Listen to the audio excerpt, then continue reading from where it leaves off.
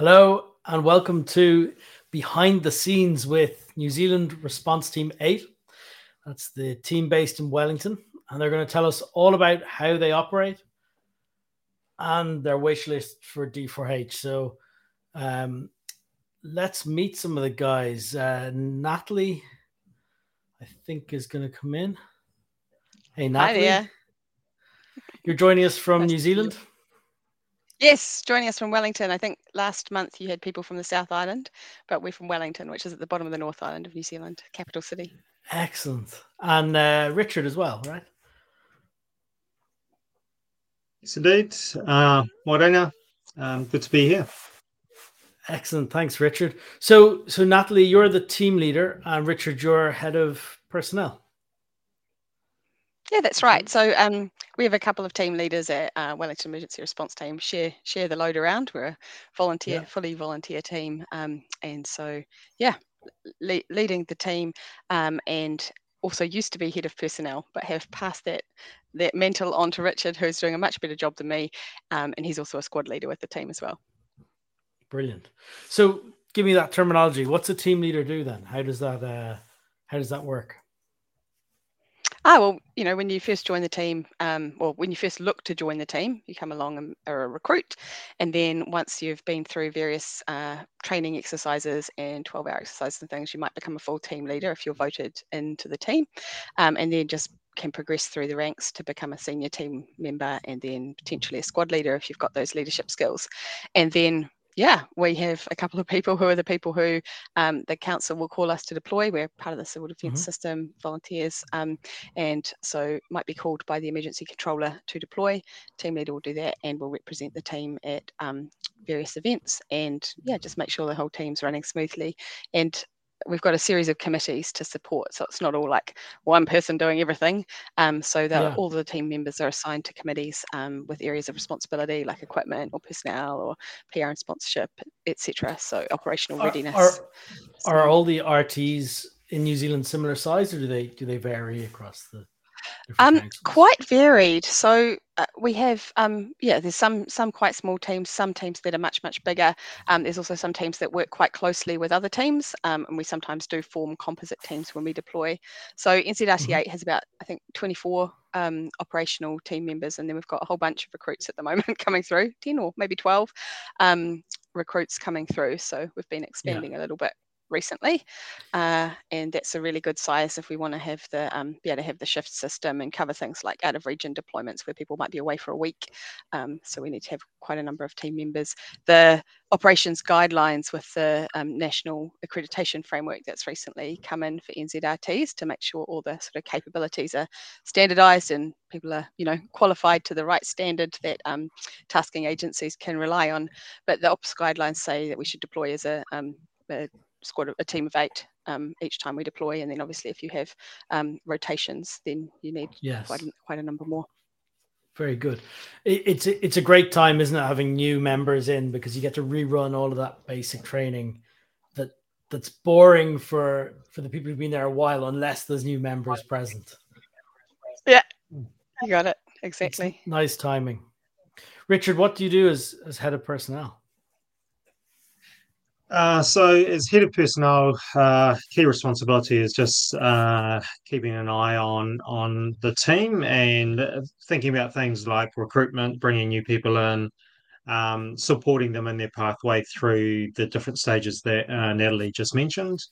Also thinking about team welfare, how do we support people given the nature of the work that we're involved in, and I guess well-being is a big topic at the moment, I think, just generally globally. So for us as a team, we're very focused on the well-being of our members as well. And just using the likes of D4H around insight and intelligence for us from a people perspective. So, one of the things we will talk about is obviously qualifications and an accreditation. So we liaise very closely with our training committee to understand the gaps that exist from an accreditation point of view and a qualification point of view, and how do we build those quals and that capability over the longer term. What is the accreditation you're going for?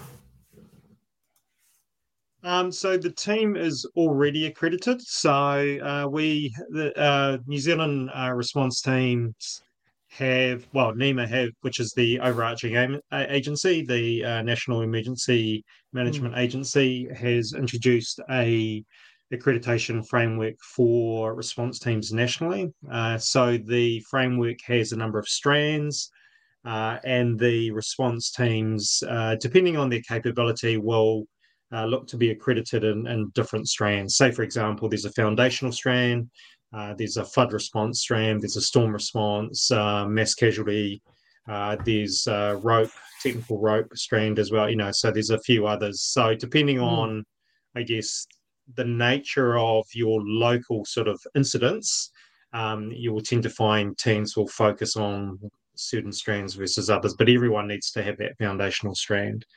Our team went through the accreditation process about a year and a half ago, I think it was. And we've been accredited in 5 of those strands. And what the accreditation framework does is it provides I guess, assurance to other agencies around the capability of the team, and the ability of the team to deploy into certain situations and to be able to be operationally effective in those situations. So from a co-response, multi-agency perspective, it's very useful. So we've got the likes of the fire service FENS, ambulance, who I'm also a volunteer for, police, so they will have a very good understanding of what we're capable of doing given a particular incident, and just kind of enables that interoperability.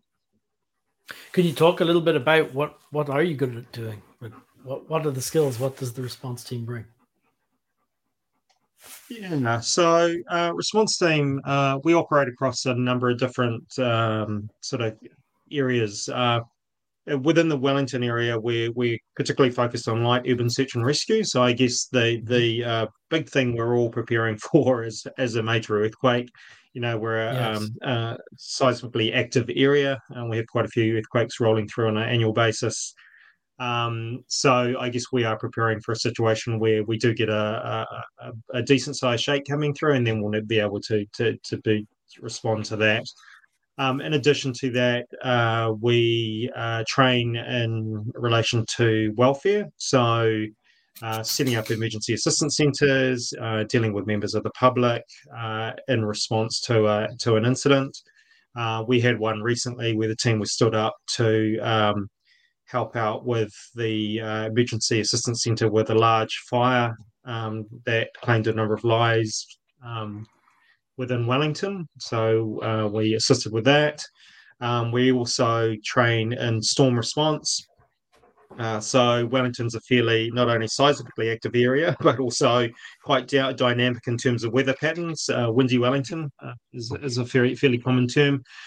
So we do have quite a few storms coming through here on a regular basis. So we'll have things like, roofs will disappear, trees will come down. So we train to assist with response in those situations, flooding as well. We had a major. And so that you're on the ground. Recently. I mean, is that swift water rescue? Is that guys in dry suits? Is it debris cleanup? I mean, what are the key skills there? Is it rescue of people or the so we're not so much in the rescue side of things. We're assisting first emergency services in relation to that. We do have teams that do have swift water capability, so it's not a strand that our team has been accredited in. They will be involved in rescue.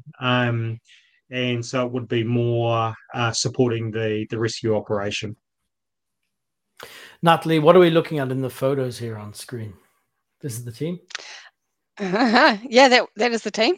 And so as Richard said, last year we went through the accreditation process, and because this is a new accreditation process, there was previously, I don't know, a decade or maybe even 20 years ago, there was a different kind of orange card process, which was much more focused on search and rescue or ground-based rescue, and now the accreditation process is much stronger, and the National Emergency Management Agency needed someone to go first.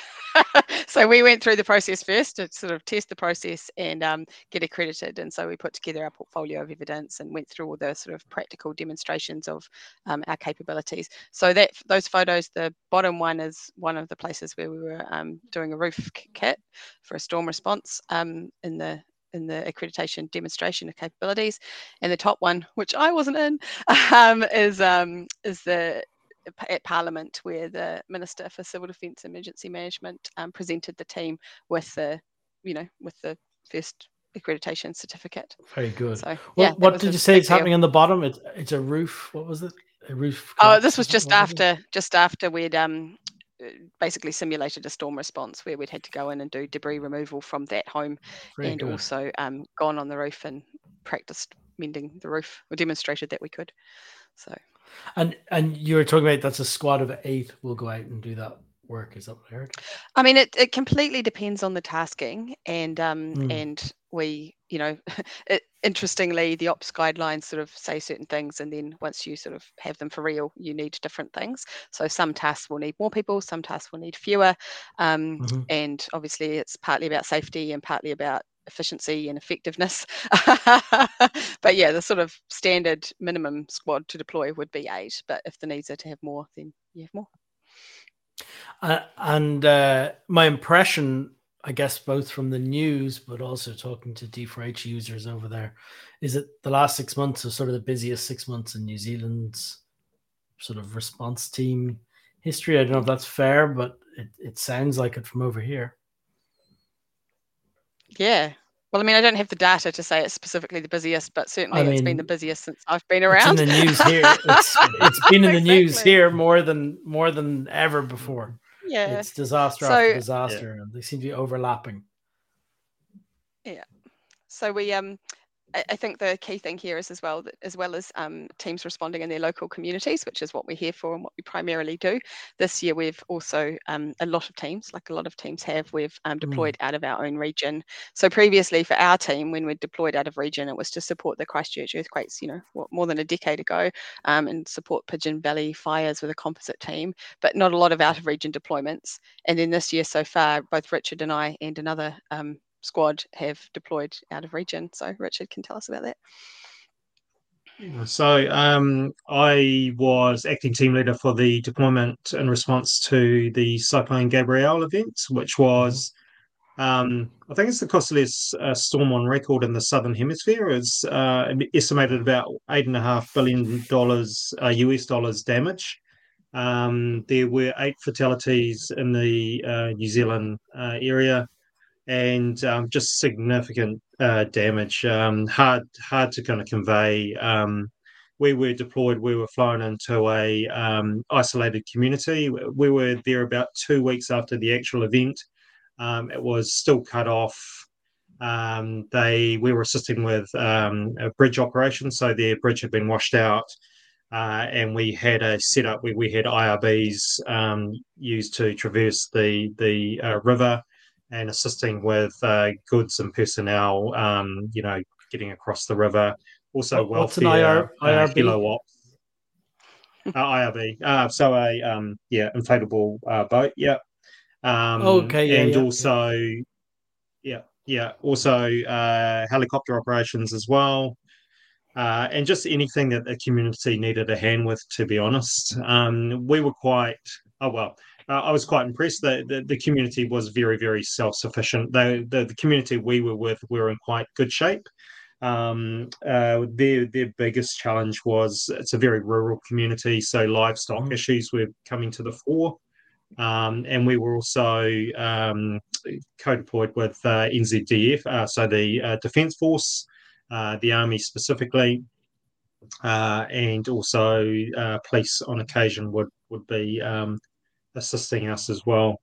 It was quite we were there for 5 days. So we 1 day travel either side, rotated in. There was a team in there before us, and assisted the local community as best as we could.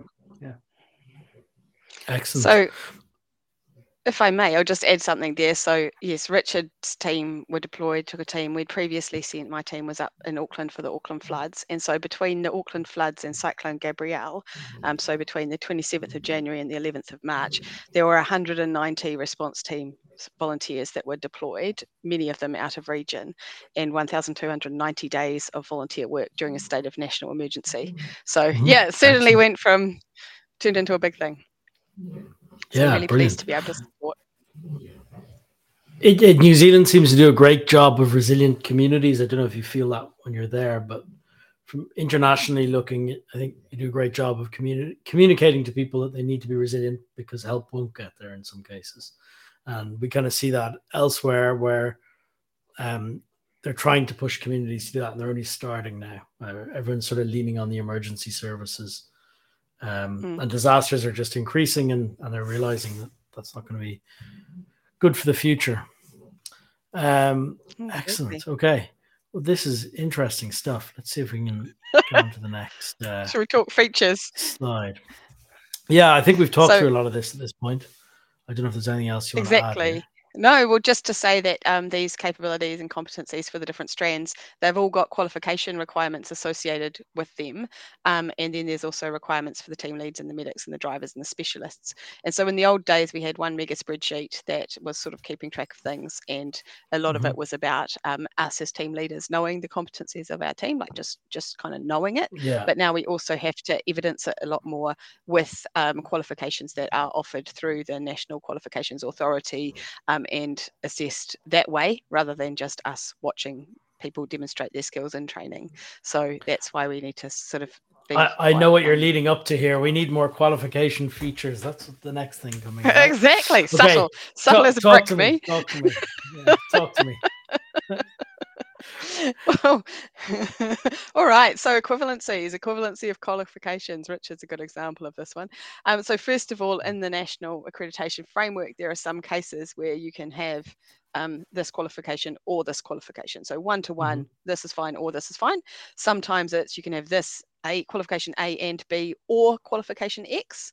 And at the moment, I sort of put them all in there, and then I have to sort of like apply brain to figure out, oh no, this person's okay to not have that because they've got that. For some of them, we've tried putting them in as one qualification that applies to this or this, but that means that the auditability is not so good of that. And then the other situation is where you've got prior learning or skills acquired elsewhere. For example, Richard and his ambulance skills, where he doesn't need to have the sort of basic first aid that ordinary people do in their ordinary lives. He trains to a much higher level, but it still shows in D4H that he's missing these sort of fundamental qualifications. So we need to be able to mark that off as not required due to, equivalency for another reason. So I think the solution to this one, and I think you said it in your notes to us, was you've heard this before that we've said there's lots of demand on this, and there really is on that when you're setting up a group expectation, the ability to say effectively this one or this one or this one, or this and this one and this one, so that there's a ability to build something a little more custom. Exactly. So it's, I guess, kind of in my head overrides. So you're like, the standard is this, these are all required, but we can have these overrides that basically turn off your requirement to have that thing. We could do it at a sort of, the standard for the group is all of these. I mean, I think there's two, like I say, I think there's two different things here. One is the logic you can apply within the qualifications that exist. So as I say, if you've got this plus this, you don't need this. If you've got this, you don't need these other two. So that's sort of logic that you can apply based on, and we can apply based on people's records of achievement. And tick, tick, tick, tick, don't need this. And then the other situation is us recording that a person has something that effectively relieves them of the requirement to have something, which is on an individual basis rather than a same logic for everyone type basis. So if either of those things were possible, great. I think the removal of the requirement to have it due to people's, what do they call it? Apple, prior learning or whatever, is possibly, I mean, it'd be great, but in my head, it's harder for you to do. I don't know, maybe it's not.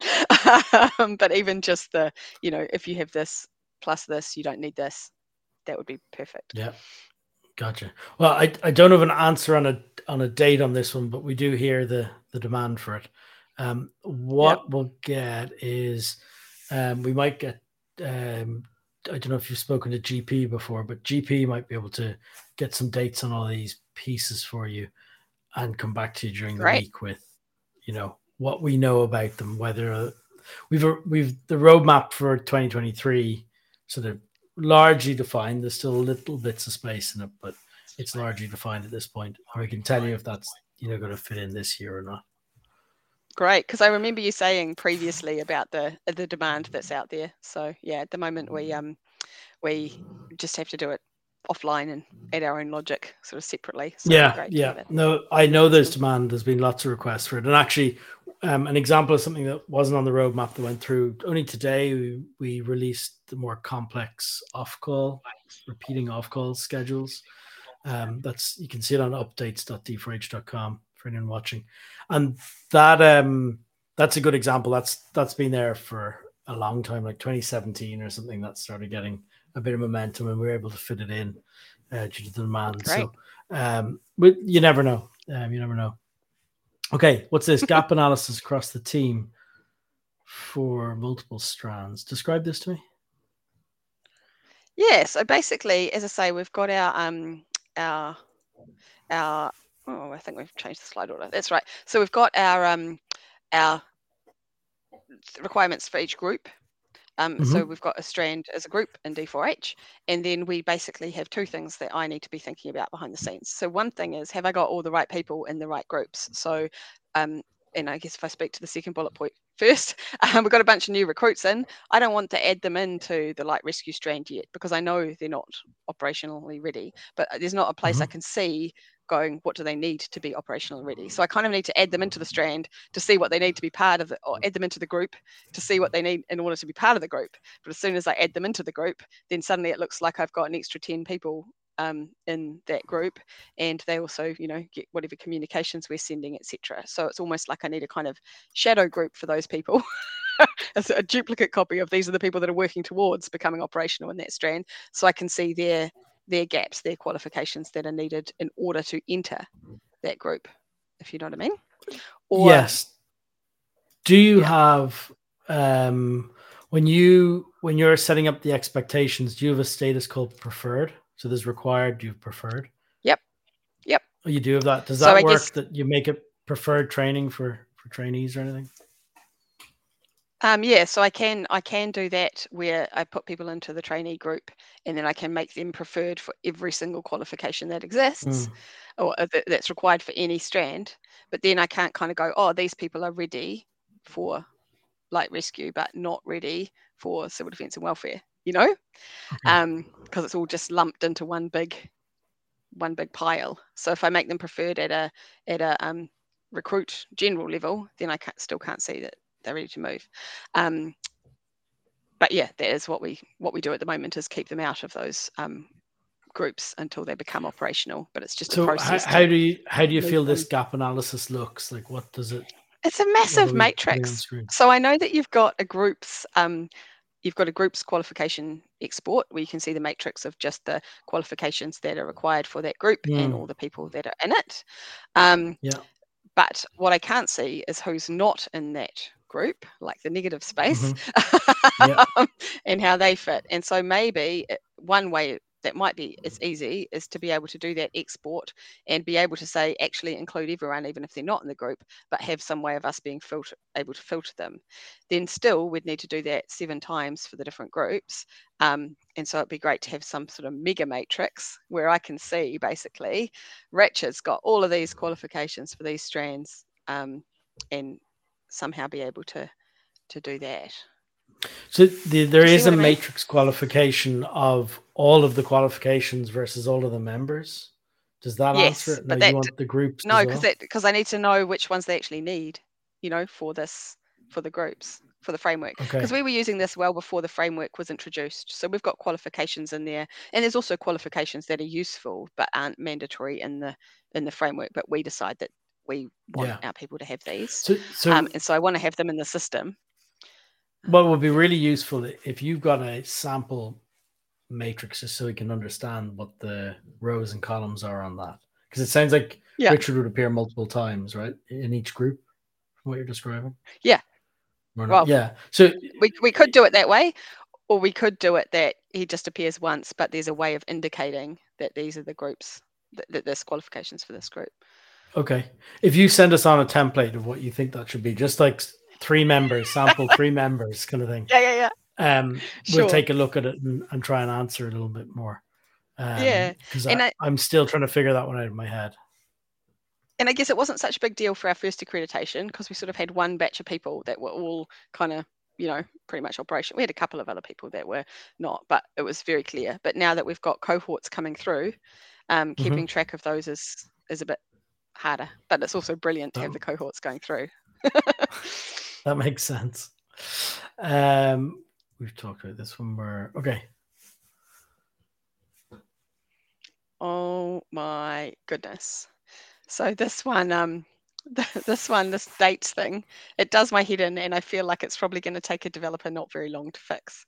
So when you're inputting the qualifications, especially if you've got people who have just joined the team and they're coming with their record of achievement, and maybe they've come from another team or another life space where they have a lot of the qualifications we need, and I've got to do the data entry. So I start typing in the qualification, and then I need to say when they've got it, and I literally have to click in and do the mouse and click in and go, okay, this was the month, this was the year, and this was the day they got that qualification. Yes, gotcha. And then sometimes you get 2 qualifications that you get on the same day, like 6401 and 6402 are both first aid. You probably do a course that does that, and 6403.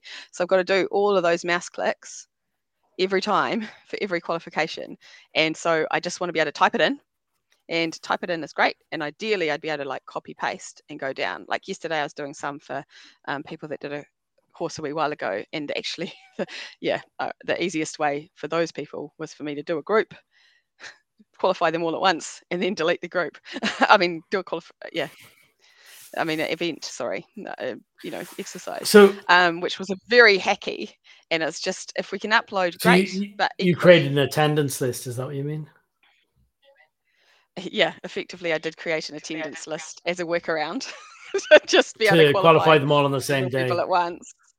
Okay. But that's a total workaround, and more often than not, it's a number of different qualifications for one individual rather than a number of individuals for one qualification on the same day, unless we've organized the training, in which case we can use the functionality you've already got already. That's excellent, which is your attendance list, and click qualify for those people. Gotcha.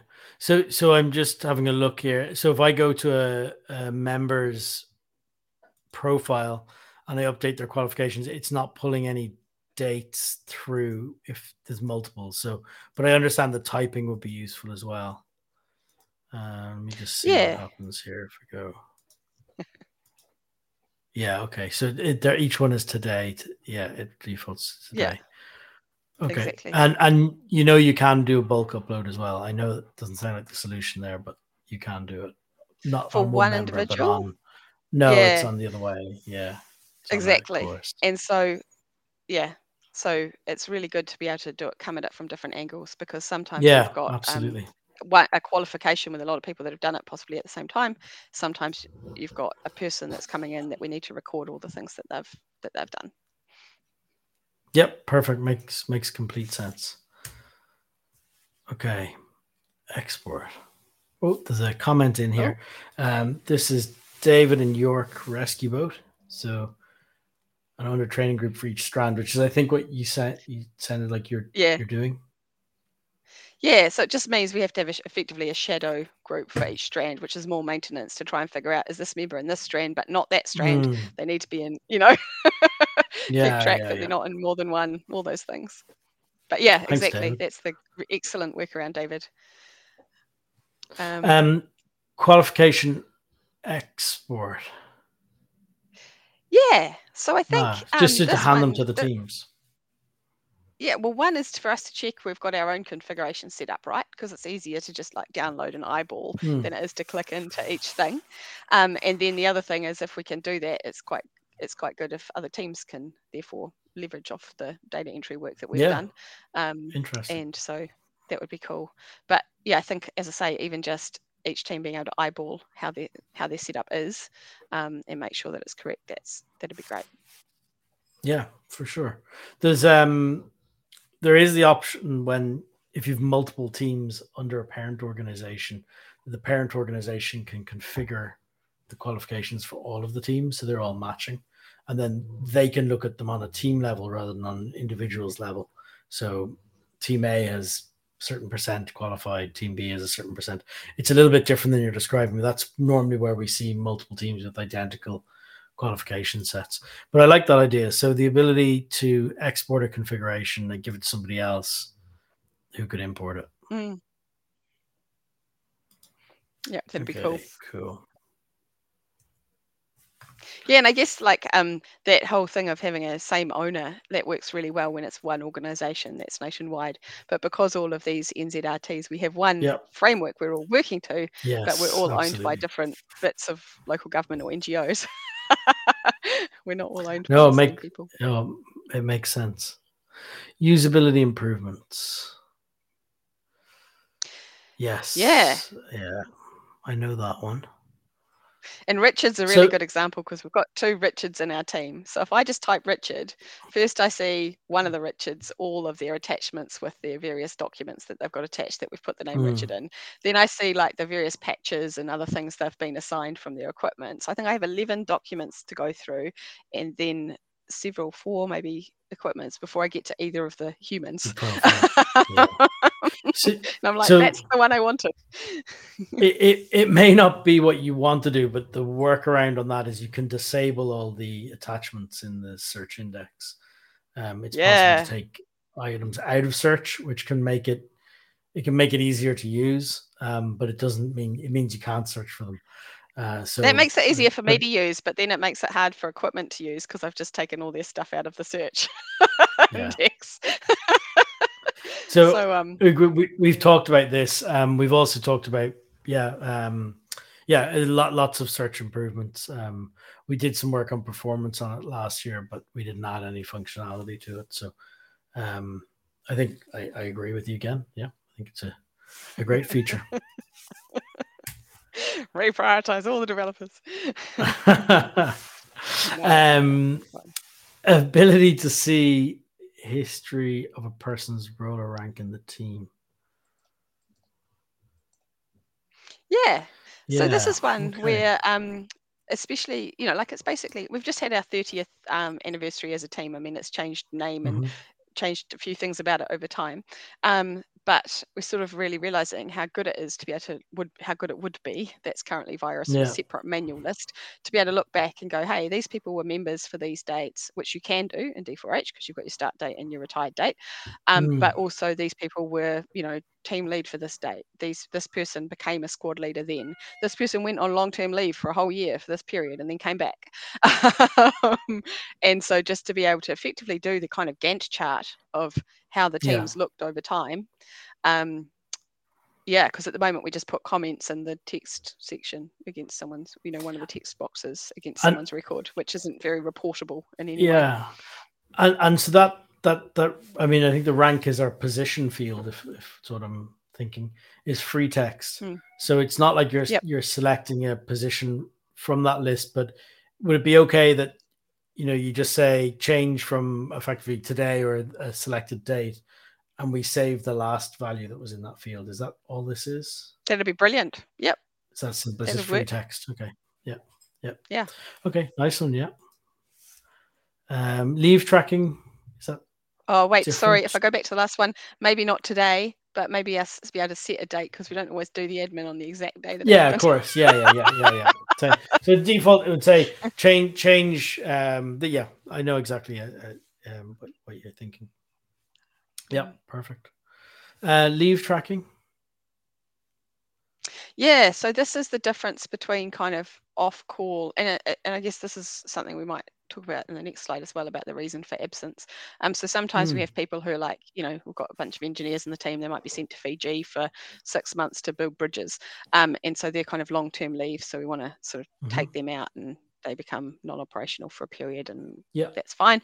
And off-call and all those things. And then sometimes there's people who are just taking leave for a few weeks. I mean, we've got our guy Paul, who's becoming our D4H guru, who's on leave just now for a month, and yeah, just being able to keep track of that and look back and be able to see, okay, this person's actually been on leave for X months of the last 2 years. So that kind of so thing. it sounds like it's the same as the position field. It's their member status when it changed. That's what I hear there. Yeah, exactly. I've heard that one before. Sounds useful, definitely. Ability to see reason for absence. Yeah, and this is on an activity. Yeah, exactly. This is on an activity. So everyone's getting so good now. It used to be that no one would say in advance on D4H. They might put a message in another way or send an email saying they were apologies, but now people are putting it in D4H. But we can't sort of, it's this binary thing of you attended or you didn't attend, and you can take people out from having been required to attend, but there's no way of saying they didn't attend, but it was excused versus they didn't attend just because they didn't turn up. And the reason why we don't want to take people off the attendance list if they're excused, is because we do want to show that they weren't there. If they've got to attend 80% of their trainings over a certain period, we need to be able to report on that. And we can't do it by all exercises, because we also have exercises in there for external courses that are offered or other types of exercises. But the Monday night training, we want to be able to see their, report on their percentage attendance, and yeah, sometimes it is justified. They're on shift with the ambulance; they can't come. So what we're thinking on that one is we also need to split at the moment the attending or absent option on it. It's whether there's only one value for that, which is either the team member says in the future, I'm going to be there, and then the admin or the editor comes in afterwards and they're moving the same thing. We want to separate that so you can see what they said and then what you want to save it as. What they did. So, excellent. Yeah, so they're separate, right? So we want to break that up. And that sounds like the time to put a comment in at the same time, something like that. So, yep, understood. And I think it's very much on the direction and line we're thinking going. What was the other piece on that? There was something around, because we're also going to link that into through incident management as check-in and check-out times on an activity. So relevant to what you say you're going to do, you can also check in and check out at a scene or a training exercise. Because there's been lots of requests around, can we put print a QR code off that people can scan, just check in, or, like lots of stuff like that. We've a couple of teams with like 300 members, which is an entirely different operation. I don't know how 300 people all train on the same night, but they do. It's a lot of the Icelandic guys have large teams. And we get that question quite a lot is can we just put something like a QR code up as people come in the door, they scan it with the app or something just to prove they were there. Exactly. This ability to move documents. Sorry, go ahead. Yeah, no. So one thing I should say is that I think you put it in the ad, but we're very much talking about personnel and training here because we're not yet using incident management. I know some other teams around the country are, and I saw NZRT-8 using it up in the Auckland floods and stuff, which is great. But for the moment, we're just using the kind of basic incident or exercise or event type. Functionality. All the pre-planning stuff for sure. And that's kind of the admin records management side of it.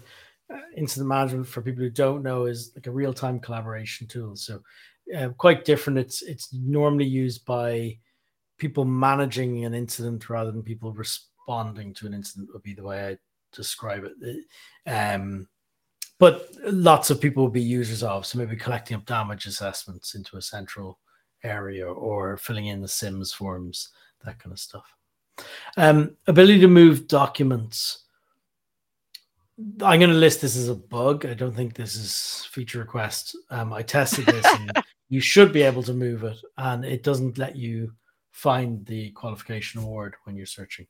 You can move it to anything else, but not a qualification award. So, okay. Cool. So I think that's a bug, done. and we'll just get it fixed. Thanks. Ability to collect other data when doing availability checks. Okay, you'll have to talk me through this one. Yeah, so I guess it's sort of like the form or QR code thing that you were talking about first, and that was mentioned in a previous webinar, but not quite the same thing. So, when we've got upcoming exercises or whatever, we just use the personnel app, and you say you're coming or you're not coming. But then when we have an actual call out, sometimes it's a thing where it's local. Sometimes it's a bigger thing, like when we're doing these out of region deployments. And so we almost always have to ask other things other than just, are you available? So we currently send out a Google form, basically, where people are saying if they're available, but also if they need transport, if they're only available between these hours and not after that. We also, it's not such a big deal now, but for quite a few years there, it was like, have you done your COVID test today before you deploy? And you had to confirm. So these kinds of things. And so at the moment, that's completely decoupled, us checking people's, doing the availability checks. It's completely decoupled those forms. How do you send the message at the moment? How do you send that form or link or question? We now spam people. It used to be via email with a text message to say check your email. Now it just as equally often via social media messaging as well in parallel, and it's basically just get the link out to people, and some people respond best to different communication means. And so that's to your 20 or 30 people that you're saying? Is it like on WhatsApp or something, or how do you just put in a group? How do you sometimes we have a messenger group, but also sometimes when we deployed, we also sometimes use WhatsApp. And then, as I say, we've got our email addresses, the group email addresses. We tend to use that more than the communications within D4H, partly because everyone's got other lives and they're more likely to be on their email than logged into D4H at that exact moment, but also because when you we really like having the mailing list, that when you apply, it goes back to the mailing list. And then when you apply again, it goes back to the mailing list. And if someone's joined the mailing list in that time, they'll get the new thing, rather than if it's come out via D4H, where it's just gone to a list of individuals that will stay the same list of individuals. We've actually even dropped on the email. We don't even do CC, and we used to send. You used to be able to send an email and it would CC everyone who you selected in the group. All emails now just go to one person at a time, so everyone gets the same message, but they're individually delivered. And that's a spam deliverability issue we were hitting, where if you CC 50 people, and one person presses spam or block, our reputation drops, and it's very hard to control what people are doing with that. So we had to do that. So to avoid the reply alls. I know, I understand that. And I would say that we've got it in Q4. You can expect around November, December to start talking about it a little bit. We're going to be doing some stuff around better communications to people, I would say. So I won't give too much away now, but it'll be easier to send messages to groups of people. Like that. There's also a feature coming in, incident management, which is kind of what that sounds like to me. A deployment like that is you're collaborating about an incident. That's going to allow you to send a link like a Google form, and all the responses will go into the incident effectively as paperwork, which you can export as a spreadsheet or manage in there. So there's lots of stuff coming around that. Great. So we should start looking into that more then. Perfect. Okay, Nick, plans to include continual professional development tracking under qualifications. Oh, let me think. We get a lot of requests around this. People want to log time themselves without it going through sort of an editor effectively. So it's not an official team qualification. It's like a personal logbook. Would that be a good description of that? What can I describe on that? We get the same with equipment, where people want to just log outside of it activity usage of equipment too. I guess I would say there are plans, but there's no definite spec on this yet. But there are plans in some form in the next number of years, probably, to add some form of logbook feature. But we're not quite sure how it's going to work yet. And that sounds like what that's like to me. We get a lot from canine teams who they all go out as individuals to train their dog. And so they want to just come back and add some hours themselves. It's not like an event that other people were at. So we do hear this again and again. So stay tuned, but it's not this year that we're adding that. Okay, let's keep going. So many features. I feel like No, last time good. we did a feature conversation, there were heaps of different people with different chipping in. But no, this is all great.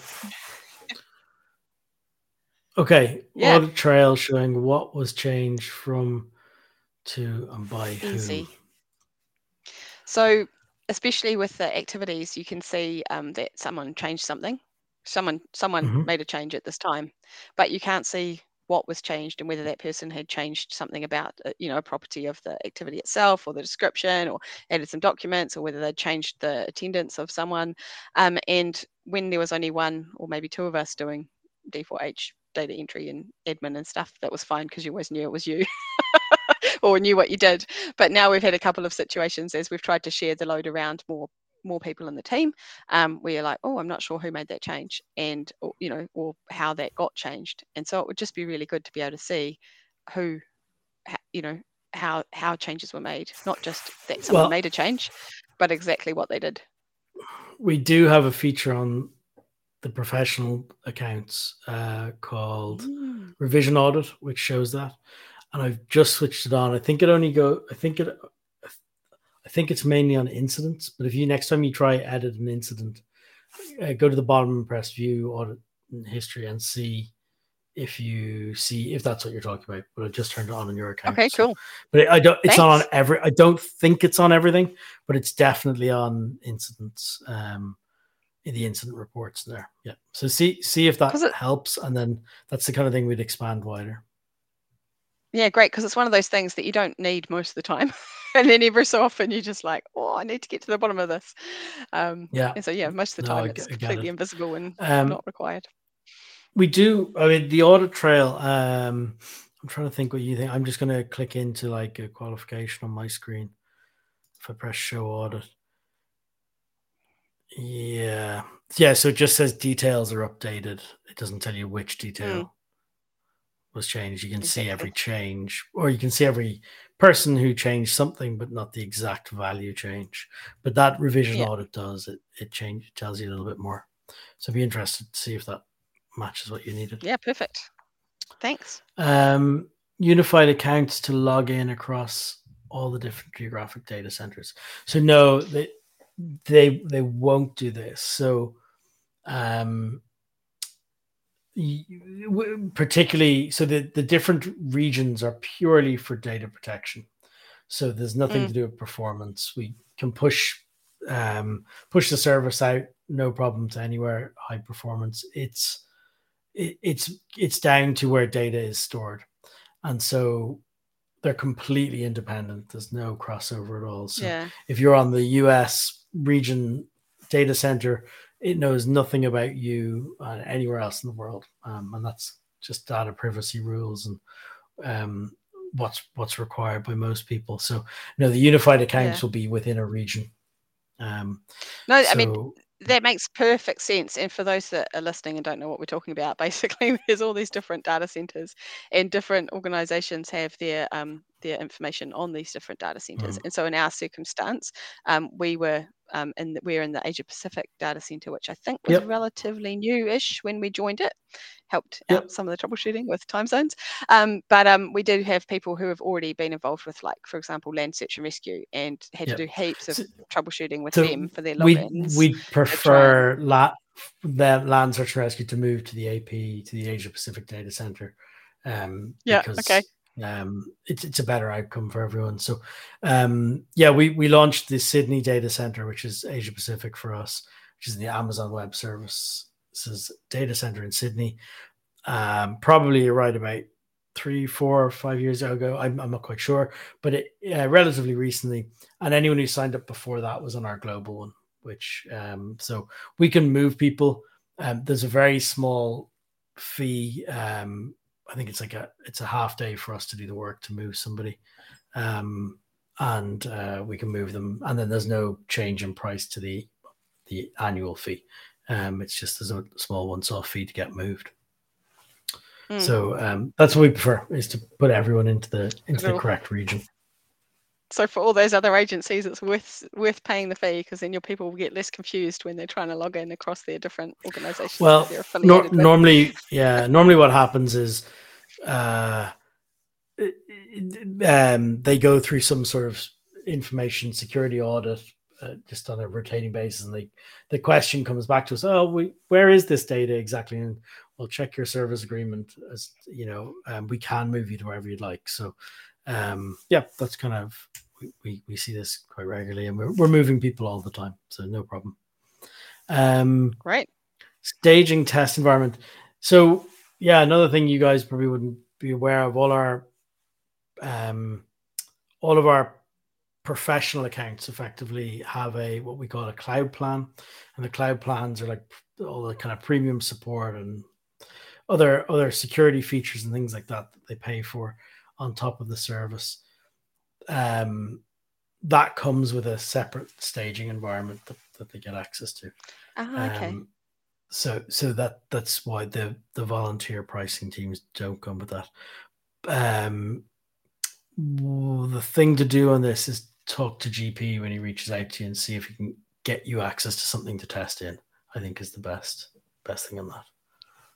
Yeah, cool. Because I think that we've with the qualifications and the personnel side of things, I think we're pretty au fait with it. But I know certainly our equipment team and some of their imports, they're doing mega changes, and just want to make sure it's right before you do it. 100%. And also when we've had new people coming along and we're trying to teach them how to use it, and so it's not just about data imports, it's also just general how to use, and so that's quite useful as well. But I think we've come to the end of our list, which is amazing because we've still got some time left. But I just want to say thank you very much. I know here I feel like I'm just going, what about this and what about this and what about this? But what we haven't sort of represented enough in this webinar is just how much it has helped us. And as I say, it was really, really essential to get the good, shareable, reportable data, both to help with our accreditation and also for us to be able to see who we can deploy to what thing without having to rely on team leaders' memories of capabilities. We can just run that report, and super useful when Cyclone Gabrielle came on, Auckland floods came along, and we could just go, no, look, we know what we're doing, we know who can go, we know who's up to scratch, and we know what people's capabilities are in a really good, reportable, secure kind of manner. So thank you. Excellent. No problem. And I'd encourage as well that if you've anybody technical on the team, we've an API that they can work with. There's a lot of I've been working with it.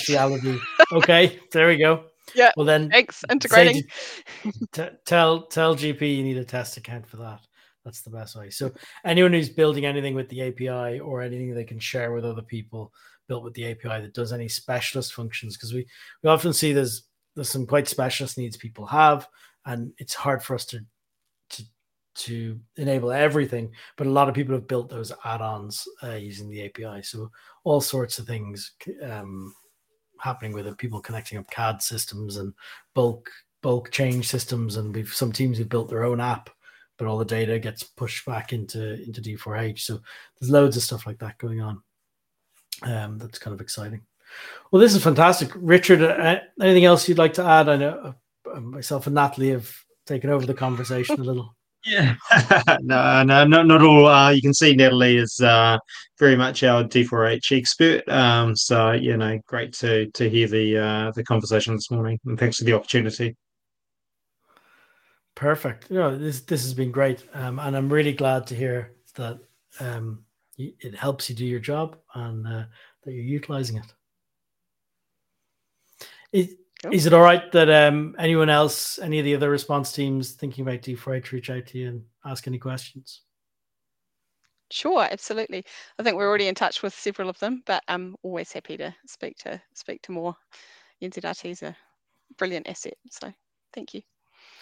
Yeah, brilliant. I see another question come in there, Amy. Amy's behind the scenes running this. I should have given her a shout out at the start. She's doing a great job. So these questions we're seeing, they're coming in over across LinkedIn, Facebook, Twitter, I think anywhere that you can watch this live stream. This looks like someone in New Zealand. Is there a community page to discuss and share API builds? No, there isn't. We don't have a single community page to discuss this stuff on. The thing to do is probably, well, through whatever I'd say, we don't host one, but I'm wondering if you were to email into the help desk, if they can point you to some other people who are doing some stuff on that, might be a good route to do it. So what we'd say is, if you start the community page, that'd be great, because community page should be by the community and not by us, I think is what I'd recommend. It'll be a much better community than us going and posting commercial content into it. So great. That's lovely. Thank you, guys. And I hope to see you in New Zealand at some point. Looking forward to it. Thank you. Great. See you later.